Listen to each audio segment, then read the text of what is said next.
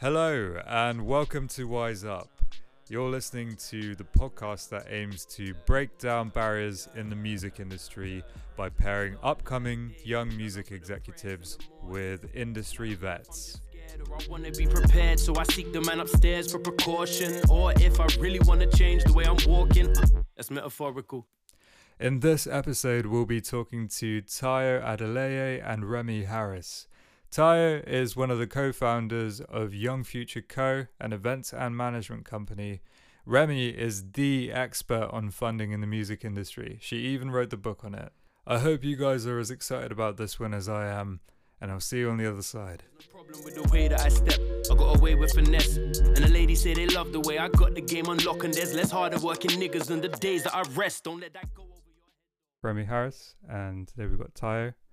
Tayo, you kind of started out with Young Future Co., is that right? Yes, I did. Yeah. And what kind of was that your first ever role in the industry? Did you apply for jobs before then, or what kind of made you sit down and be like, I want to start something? It's interesting because we actually started Young Future before I realized I wanted to get into the industry full time, and it was more born out of a desire to kind of help up and coming talent, just kind of as a hobby. Now, before we actually started doing the talent showcases that we do and all the things we're doing now, we actually started doing, we were a clothing line and we did events, nice. parties and stuff like that. So we were in uni, all of us were in uni, so just trying to have a good time. And I think quite quickly got to the point where we realized that was not the sort of angle that we wanted to go down. And it was more about the live music. It was more about that sort of experience. And so that's when we started actually doing the talent showcases and actually, kind of supporting talent properly. Yeah, that's really interesting actually. So do you still have your clothing line up and running, or did that kind of just pivot into more of events and management? So clothing has always been there. We were thinking about the fashion element has always sort of been in the background, but at the moment it's just been we've been doing the basic sort of t-shirts, hoodies, bags, and all those sorts of things. We've done photo shoots and sort of not just fashion showcases in the past, but decided to park that while we focused on actually just building up the music business side. Okay. And Remy, your introduction into the music industry, is it correct to say you started at AIM on the kind of funding side, or? Yeah, so my backstory is I was a uni student. I didn't really have any involvement in music or the music industry, and then I did a summer job in the US, and I heard about somebody who had a job as a roller skating waitress. Oh wow. And I was like, oh, that sounds really fun. How could I, I haven't got a job lined up. How could I get into that? That sounds, start off gradually. And I found a job in a music venue, actually, which had a restaurant attached. So that's the waitress bit. And I got a little taste of the music industry through that. They had a lot of live showcases and performances and TV recordings and things happening in the venue. And then I went to AIM when AIM first started and got a job in the office. So that was really fun because it's starting, being part of a startup, being part of the original team, doing everything from scratch, getting a lot of responsibility from day one. Yeah, so I had nothing to do with funding at the beginning. It was just literally anything and everything. It involved in setting up a business and involved in growing the membership and developing the services that were being offered and all of that kind of thing. So yeah, it was a great opportunity to kind of get in there in the early days. And do you still roller skate? No, I've never perfected that. After they said there was no openings available, I just moved on to more of a managerial thing. Yeah, but no. Yeah, that sounds cool. So I imagine it must have been quite hectic as well, right at the beginning, probably only a few people on the team, everyone's doing 100 different jobs. How did you kind of specialize? You know what, I was always a kind of general all-round person, even academically at school, I kind of liked a lot of different things.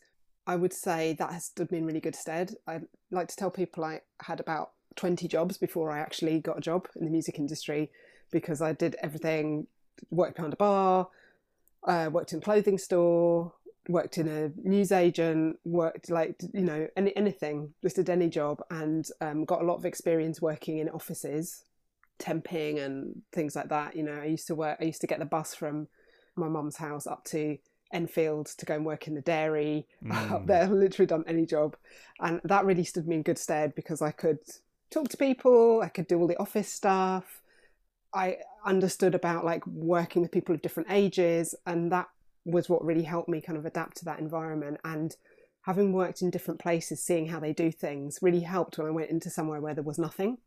And so I had to work out, okay, how do you do an invoice? Because we need to do some invoicing.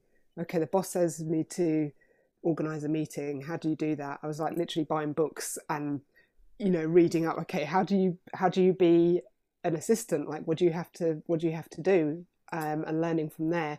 And I just think that has really helped me as I've gone through, just to start with a blank piece of paper and work things out for myself.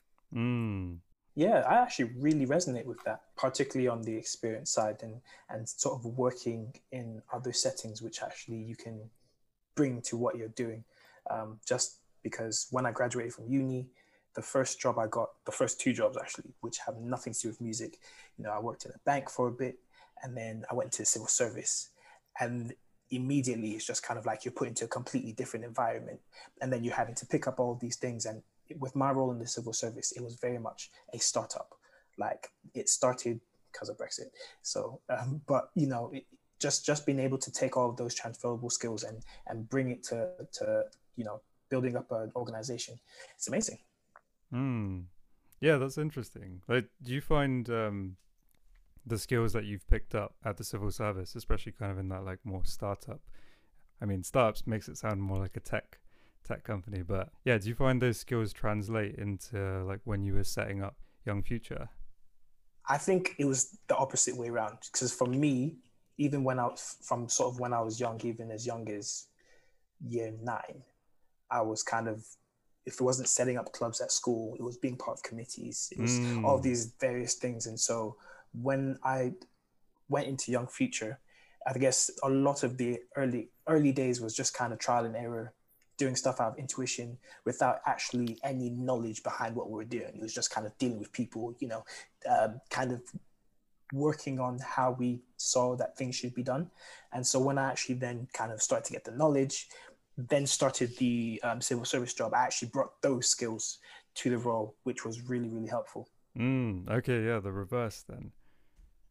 Yeah, that's quite inspiring to hear. Is it challenging working like a full-time job? And I mean, it must be, right? I mean, I'm kind of in the same boat, but having your like various projects going on, because you're involved in a few different ventures. Like, you've got this radio show you're involved in, right? The Transition. So like, how do you kind of manage your time around, and your energy as well? Like, this is a very waffly question, but I think you get where I'm going. Yeah, no, that's a great question. I think there's a lot of different things that feed into it. So the first thing is, I remember when I was about 16, 17, I became a victim of the, multi-level marketing, the affiliate marketing schemes. I became a victim of that. But what one thing it did teach me, and one thing they used to say all the time, is you have 24 hours in a day. And so you need to make sure that you're using them properly. You don't have to, waste time, all of those sorts of messages that they were sending around. And that sort of sparked the entrepreneurial side of me.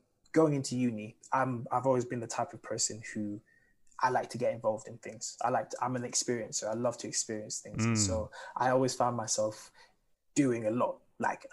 And to be fair, sometimes to not a detriment, but, to my discomfort, I would find myself getting involved with so much. And so kind of going through that whole experience and thankfully doing well at uni, I came out on the other side and started to actually think about things from a practical point of view. How do I actually structure my time to make these things work?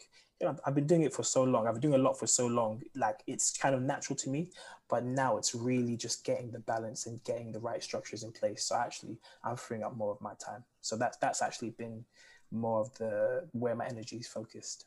And like Remy, have you found kind of a similar way of balancing things? I mean, you're still involved in quite a few different initiatives, right? You've got your book, you've got your consulting business.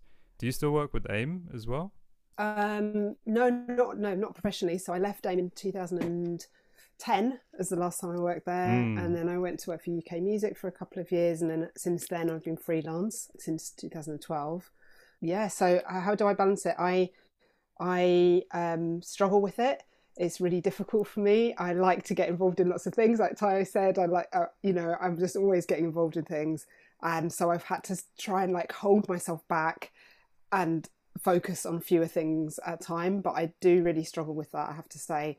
But I can see how having too many different things on the go kind of does make some of the things I really want to get done suffer. So I've had to face that harsh reality, and try and focus and prioritize on developing different projects individually, and keeping other ones on the back burner, and then bringing other ones to the forefront.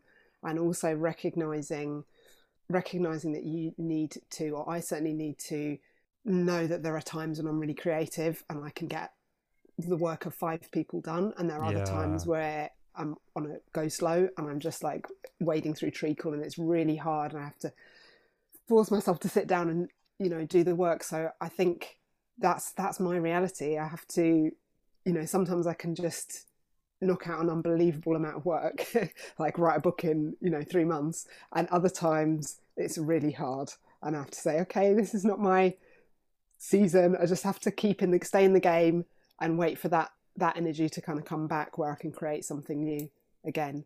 How have you, just to sort of, that's because I find that that's an interesting sort of reality, especially when it comes to the harder periods, or the periods where things are going a lot slower. How over time have you been able to, I guess, give yourself a bit of a break? Because I can imagine that early on it might have been like, I need to get these things done, I don't know what's going on. So how have you been able to kind of manage that? I think when it gets difficult, I have to just scale back and prioritize the things that must get done, the things that are on the critical path for the project that I'm doing, the things that I'm needed for, and try and just put a pause on other things. I think as well with I've got 2 children, so having them has meant that there have been times where I've been away for work for a week, and then when I come back I have to switch off and I have to just concentrate on home for a bit, so just having to switch in and out of those different things, just had to adapt to that. But I think also when you're having a time where your creativity is kind of dulled down a little bit, or it's blocked in some way, it's piling all of the things around you that will help you and doing them all at once, just to bring that back. So I think it's like, I'm doing a little wave sign now for people listening on audio, but it's like a cycle, and nobody can be going like up all the time. People need that balance in their life. So it's going, it's a time when I need to, maybe I need to kind of hibernate a bit now. Maybe I need to be home a bit more. Maybe I need to be being a bit more careful about exercising, or what I'm eating, or getting an early night, or seeing those friends that are my business buddies that kind of encourage me and lift me up. Maybe I need to just check in with them and make some time to connect with them. Whereas at other times I can literally just lock myself away and work 12 hours a day. So I need to kind of try and keep things in balance, throughout the year. And I don't know if obviously we've all been through lockdowns and things like that. So a lot of people were saying they found the summer one a lot easier than the winter one. And I think recognising that we're living beings, so those things will have an impact on our energy levels and what we can actually achieve. I don't know if you found the feeling of like when you go back to school in September and you've got like a new a new bag and a new pencil case or whatever, and you feel like, yeah, bring it on, because it's that new like start of term feeling. So I feel like you could ride the wave of those feelings and you know, the January or the September, and kind of really get a lot done. And at other times you're just like, you know, killing time until the start of the summer holidays, and you just have to say, you know what, I'm human. I'm just kicking back a little bit now. 100%. Yeah, that's a big thing. I think, like, having that balance in your life and recognizing when, I mean, I feel like it's a trait amongst creative people. Like, I'm like that. I'll have periods where I can just like hyper focus on something, and then waves where I'm like, I don't know what I'm doing. I'm just gonna chill today or whatever.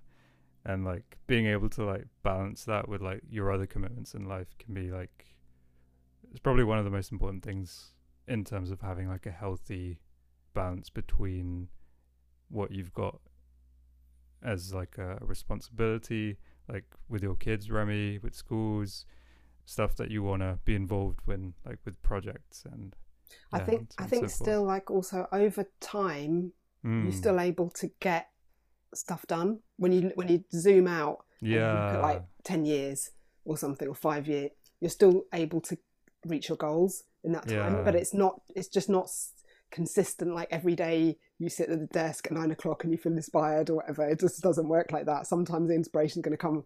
Like I remember when I was writing my book, I woke up one day, it was like 5 o'clock in the morning, and I just was like, I know what I'm going to write.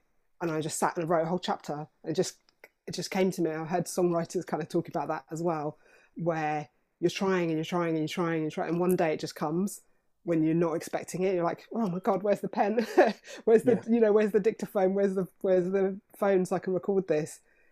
It just sort of seems to come out of nowhere, but it's actually that downtime that all that stuff is connecting in your brain, so that can come out, so that, you know, the ideas can come.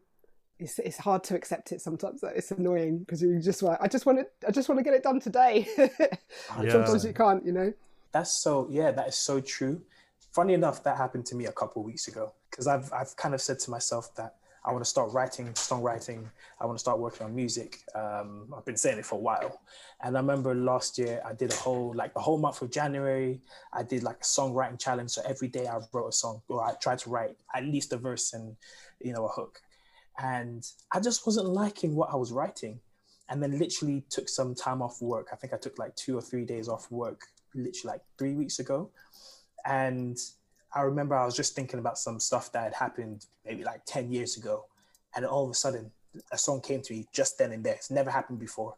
And I was just writing and writing and writing. And I looked up and I was like, wow, I like this. Okay. So yeah, it's very interesting. And I guess when we learn how to manage our own expectations, then it makes things a lot easier. Because I'm the type of person to say, let's do a million things today. And that's it. But yeah, it's so true.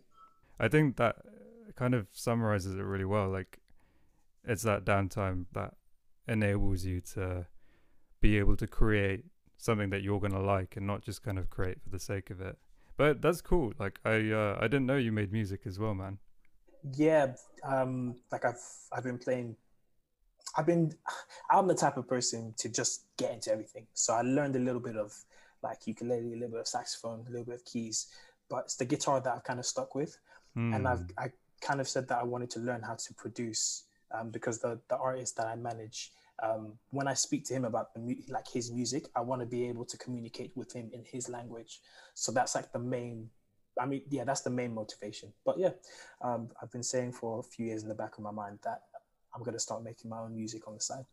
Remy, did you ever play an instrument or have an interest in like making music? Badly, yeah, I did. Well, basically, my music story is that I did piano and clarinet when I was a kid, and then my brother was really musically talented, and he's become a professional musician. His name is Roxy Harris.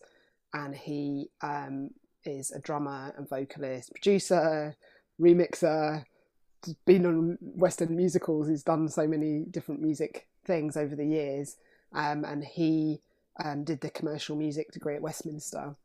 He was sort of one of the fairly early students, like not that long after the course actually started. And And so, you know, when you've got that sibling rivalry going on and they're good at music, so you're like, oh, okay, let me find something else. So I got into other things. I got into theatre. I was in like theatre groups and stuff for about 6 or 7 years. And yeah, just got into different things just to not compete with the best, basically. So I don't really have any musical talent now. I can't really play anything. I can just about sing in tune. You know, I've got rhythm, but that's it really for me. Yeah, sadly. Yeah, I mean, I relate to that. My sister, she's not a professional musician, but like I was the one who wanted to go that route in the early days. But her voice is just infinitely better than mine. Like she can sing, amazingly well. And whenever I heard her sing, I was like, I'm not going to be a singer. There's no way. But you wonder what it must be like for those, kind of musical families. They all seem to inspire each other. Like, the Cannon Masons and even like, the Knowles family, Beyonce and her sister, they seem to, that does seem to kind of run in lots of families. But yeah, in ours, I just left it to, him. I guess, oh yeah, that reminds me. I bought your book recently, Remy. Oh, thank you. Easy Money. Yes. And yeah, I found it really like, I've only read one chapter so far. It's quite like an easy one to pick up when you want. And I was reading about Small Green Shoots, and like it's quite inspiring to hear how that started. But I wonder like how kind of important is it for people thinking about setting up their own businesses to like be well informed about funding and grants, and like how can they kind of get involved on that side? Yeah, sure. I mean, the book is covering all types of music funding. Basically, I was trying to provide a reference book for managers, artists, labels, and people working with them. And so it's covering like crowdfunding, investment, loans, grants, etc., sponsorship. And yeah, I think it's quite important to understand like how to use funding or money in different ways, particularly for artists at different stages of their careers.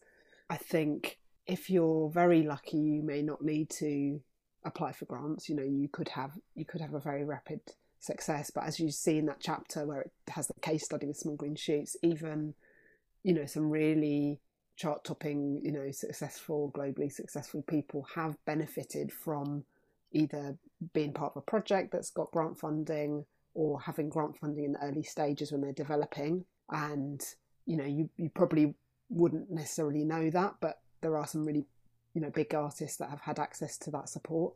So I think if you can use it really cleverly and have somebody on your team that's got the skill to help you access that, whether that's yourself or somebody you're working with, it's really worthwhile. It just sort of helps propel things along with a little bit more ease of having that injection of money at different times.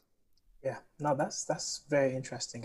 I remember when you did your book launch, because I did attend that, and I remember at the time thinking, well, this is amazing, because prior to this, obviously people know about your arts council, but I remember kind of spending the year, well, probably half of the year before, trying to think about, there has to be other forms of funding for artists. Like, how do people access these things? And so, the fact that you've actually decided, let's kind of condense this and give it to people in a digestible manner, is really, really good to see. And on behalf of the community, thank you, because a lot of people just don't know where to start, and I think that's the hardest part. Yeah, thank you. That's really good. Thank you for saying that. And it was definitely my intention to sort of make it easier for people to find their way around it, because I was on the other side of that, working with labels and artists and finding that they were really lost and frustrated. And although, as you say, Arts Council and so on was there, it just was like another world from the commercial world of trying to release music, and the connections have become a lot clearer and a lot stronger since the time that I was researching the book, which is great. Just become a lot more accessible to people. I think more people know about it now, know about PRS Foundation, Help Musicians UK, and those other those other grant funders. Yeah, it's so important, and it's really, really difficult for artists in countries where they don't have that. Actually did a talk recently for Impala, which is the European organisation for independent music, and there was somebody in the session who was based in Nigeria, and they, you know, a lot of what I was talking about to do with funding, they're like, we don't have that, we've got that, no, that's not applicable here, that service hasn't launched yet in West Africa and things like that. So what the book also tries to talk about is the principles of why would people give you money, what kind of deals are there to be done, you know, just how do those transactions work, how does the relationship with people who want to fund things work, and what are they looking for, which I think is really important as well, because not everybody's obviously in England or in UK able to access those things. Yeah, no, that's amazing, because what I've found so far is that when I hear a lot of people talking about their journeys and, you know, getting to where they are, they give a story, like an overview of, okay, well, I started here, I worked really hard, I met some people, and then I made it here. But actually, you know, breaking it down to the principles, the practical elements, I think that's what's going to be so key for a lot of people. And I think that's the most helpful, other than just motivation to know these things are there, I can actually reach these things. And yeah, you know, from a practical sense, I think that's great. Did you see on social media last week, I think the artist Ray was posting about being in a label deal and not having music release? I don't know if you guys saw. I saw the headlines. Yeah, so she was saying that she'd been in her deal a long time, and, you know, releasing an EP, releasing singles, features and things like that, but has not had her album come out yet. And she was very frustrated as an artist that she's kind of on the bench, as it were, trying to get the investment into her music, even though she's kind of locked down now. So she was saying it's a very frustrating struggle. And I think in the opening chapter of the book, I talk about, and in the end as well, in the conclusion, I talk about that model of funding artists, which is to get an advance, to sign a deal, you know, to be exclusive to a major company, and potentially getting a lot of investment into your brand and into your business, which is great, and a lot of support from their know-how and expertise. But there's also quite a lot you're giving up there as well in that transaction, and that, you know, people don't always appreciate that, and you have to be aware of that with every type of funding. So if you like the label is a business that's investing into your business, but then they're taking quite a lot of control of your ability to trade and, you know, and earn, but through that contract. So that has to be really, really carefully taken into account, because I think it's an end goal for a lot of people is, you know, once I've signed a deal, all my troubles will be over and I'll be comfortable and I'll be buying my mum a house or whatever. But sometimes there's other ways, there's other deals to be done and other ways to get things to a point where you have more cards on the table, kind of thing, more cards to play. So I think having a look at funding in that bigger sense, I think most people know about, you go to a label, they give you some money to make your record, but all the other stuff is more hidden and get a little bit harder to kind of work out where you go. That's a really important point, I think. Like, artists often feel, okay, I've been approached by a major, they're offering me like £1 million advance to write 2 albums and be with them for like the next 4 or 5 years, and they'll know that the advance is recoupable and they're going to be paying that money back. But when you're handed like a large sum of money in one go, it's very easy to be like, oh, I've made it, my work is done. Whereas like most artists that are signed to majors won't have a breakthrough immediately. Like it still takes 3-4 years, even with the backing of like a powerful marketing machine, so to speak. Well, have you seen, I mean, I guess we're talking entrepreneurial things and business ownership and stuff, so people will probably know Dragon's Den. It's one of my favourite examples because it's so mainstream, and you see the bargaining that goes on there. How much of your company are you going to sell, and are you going to keep 51%, or, you know, are you going to give over more than 50%, basically control to your investors?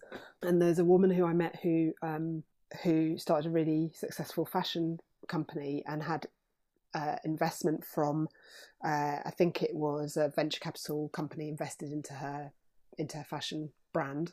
And what I realised from talking to her was that basically she now worked for them. So you think, oh, I'm going to get this investment into my business and be the CEO of the business and run the business and, you know, do well. But what you find is that now they tell you what reports you need to do. They tell you what needs to be done. They can potentially have quite a lot of control over the direction of the company. And suddenly you're an employee and actually they can remove you.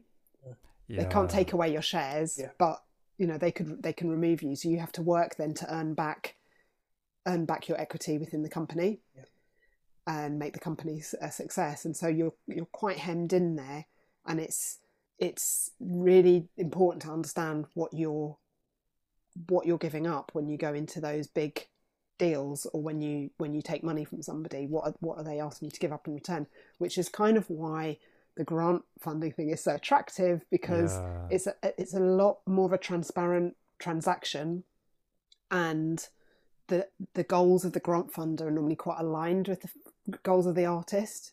There's not too much kind of sacrifice on the artist's part. They're generally able to, with a few tweaks, do the work that they want to do, and everybody's happy out of that. So it tends to be a fairly harmonious relationship in general. I mean, I know there are some issues that artists have with funders, but generally speaking, they're kind of aligned. Whereas with other types of deal, it can almost be bring its own barriers and its own issues with it. I don't know what you think, Tayo, because I don't know if you've taken any funding into your company, or if you've self-funded it yourself. I mean, so far in terms of Young Future, it's all been self-funded so far. In terms of the artists that I work with, we've gotten some funding, some Arts Council funding as well, which has been good. But one thing I always do say is that on a granular level, and I think it's a mindset thing that a lot of artists just haven't been able to see, is that no one's going to give anything away for free. There's no such thing as free. And so it's really about understanding what is the motivation behind whoever that person is. And in conversations I've had with people who have said they wanted to invest in Young Future, it's been about trying to understand what they see the company to be. So what vision they have for the company, because you're so right in saying that they basically have a say in how things are done. And so, yeah, in having those conversations, it's kind of opened my eyes to a lot of things, and just made that whole process of looking around for funding, I guess, a lot more realistic. Because I think, a lot of people just don't have, again, it's just not having the knowledge of how these things work. And so you can't really critically evaluate what decision is best for me where I am at this point in time. Because actually, one type of funding might be good for you now, that then, you might want to go with something else that's in the future, if that makes sense. And so, it's been an interesting one so far. It's been an interesting one, and I guess one that I'm still kind of learning about. And I think working with independent labels as well, seeing how they've done things. I think there's a lot that have ultimately decided to sell their business. That was their exit strategy. Maybe they'd grown it as big as they could and they sold their company to a major, or they did a partnership or something like that.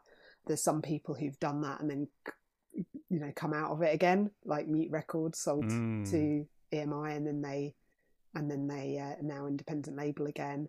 And there's other people who would never ever want to sell their business. They may get into partnerships like on specific things, but they just don't want to do that, because for them it's not just about kind of making the company as big as it can be. It's about having a certain ethos and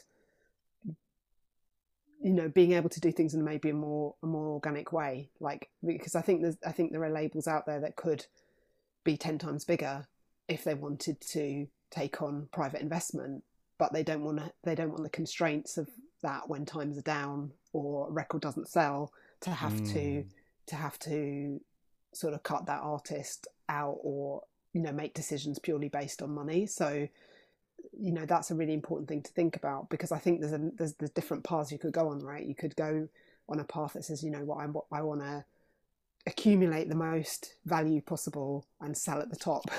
And that's what I want to do. And then I'm going to move on. I'm going to be a serial entrepreneur or whatever. I'm going to go on to the next thing. And so if you're doing that, you'd make one set of decisions. But if you're doing something that says, I still want to have this business in 30 years' time, even if it doesn't make me as much money, that's a different set of decisions. It's a different kind of path. Yeah, that just speaks to the whole thing about the vision, right? And, you know, when you have that down, then it kind of helps you to make the decisions you make. I remember sort of when I started, when we started, it was, I guess things have changed in terms of what we see and how we plan things to move forward. And actually that process of understanding how we wanted to serve the community, I think that lended itself to actually start making decisions on how we're going to be getting funding. Because yeah, you know, as you say, like there's already, it could have been so easy for us to get investment from various places. There are people who are looking, but because of the fact that we had made decisions on how, you know, how we wanted to move forward, what we wanted to do, that allowed us to actually, you know, pass up a good opportunity for what we see is a better future. Yeah, definitely. Like kind of retaining that integrity to the business and like your mission and the values you want to kind of hold.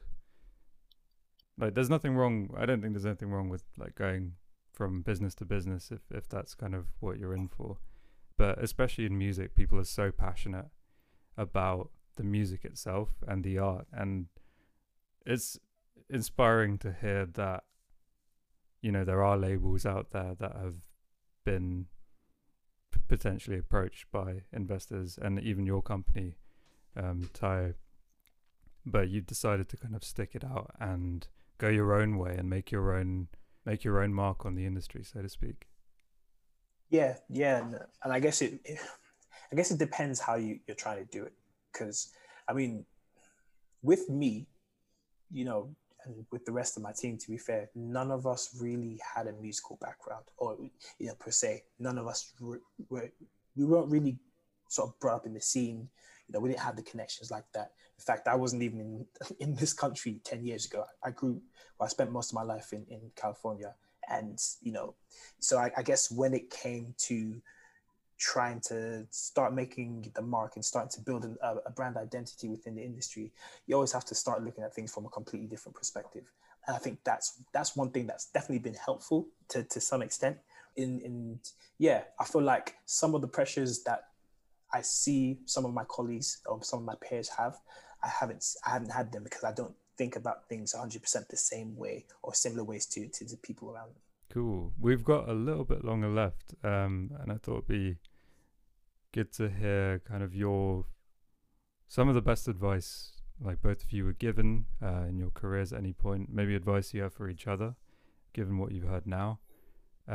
Yeah, I mean, take it away. I mean, I don't know if I could give Remy any advice, but yeah, that's what I was going to say. I can't give him advice. He's doing amazingly. I think for me, there was a period where I was really, really frustrated because I didn't see the growth that I wanted to see essentially at the time. And essentially I went to university in Northern England, and things were going really well. So, you know, we had a brand identity. People kind of knew who we were in the city where I was. Then we came down to London and pretty much had to start from scratch. But I mean, obviously I didn't really take into account all the lessons that we'd learned while we were up north. And someone said to me one day, you know, I know you're looking around at all your friends and all your peers, and everyone's kind of blossoming quickly and everyone's, you know, gaining sort of notoriety quite quickly. But when it comes to building a big building, the foundation always takes longer. And so I had to kind of take a step back and realize that actually, yeah, that's true. And actually some of the people who I started with, and they did really well to begin with, some of them, they don't do what they do anymore. And so it's just kind of knowing, okay, well, our vision is a lot bigger than the next 5 years. So we're not necessarily going to see the social media growth that we want to see, but actually, you know, we can build something sustainable and it can be, you know, it can be something that really, it does good stuff, you know. I'm coming forward. So I think that's one thing that's definitely helped push me forward. Yeah, good to hear. And how about you, Remy? Yeah, I have loads of advice. I love giving people advice. That's my favorite thing. I'll take it all. Now's your moment. Yeah, I mean, one I guess one bit of advice is that you can do a lot with the community around you. That has really kind of come through for me this year with people that I've been working with, you know. And so it's not only just about having money and funding and things like that and thinking commercially all the time, but it's also about having a community, having a mission, having the values we said. I'm just thinking in my mind about when I was a child, I was involved in things like, my family was involved in putting on like an international book fair, and it was organised by the community. They didn't have funding. They had people coming from all over the world to come and perform at this festival, be they poets from Jamaica or, you know, authors from Kenya, and they had people staying in people's house, just like ordinary families would take one of these artists into their house to stay because they didn't have budget for hotels and things like that. It was just all done kind of very, very professionally, but very affordably. And that, you know, that event had a really massive impact on all of those artists and all of those performers. So I think it's the idea that where there's a will, there's a way. You can do things, have an impact, make things happen with the support of your community around you. And don't forget about that. Don't forget to call on people when you're trying to do big things. I like that. Yeah. Thank you for sharing that advice, both of you. And thanks for being here. Thanks for having me on. Thank you.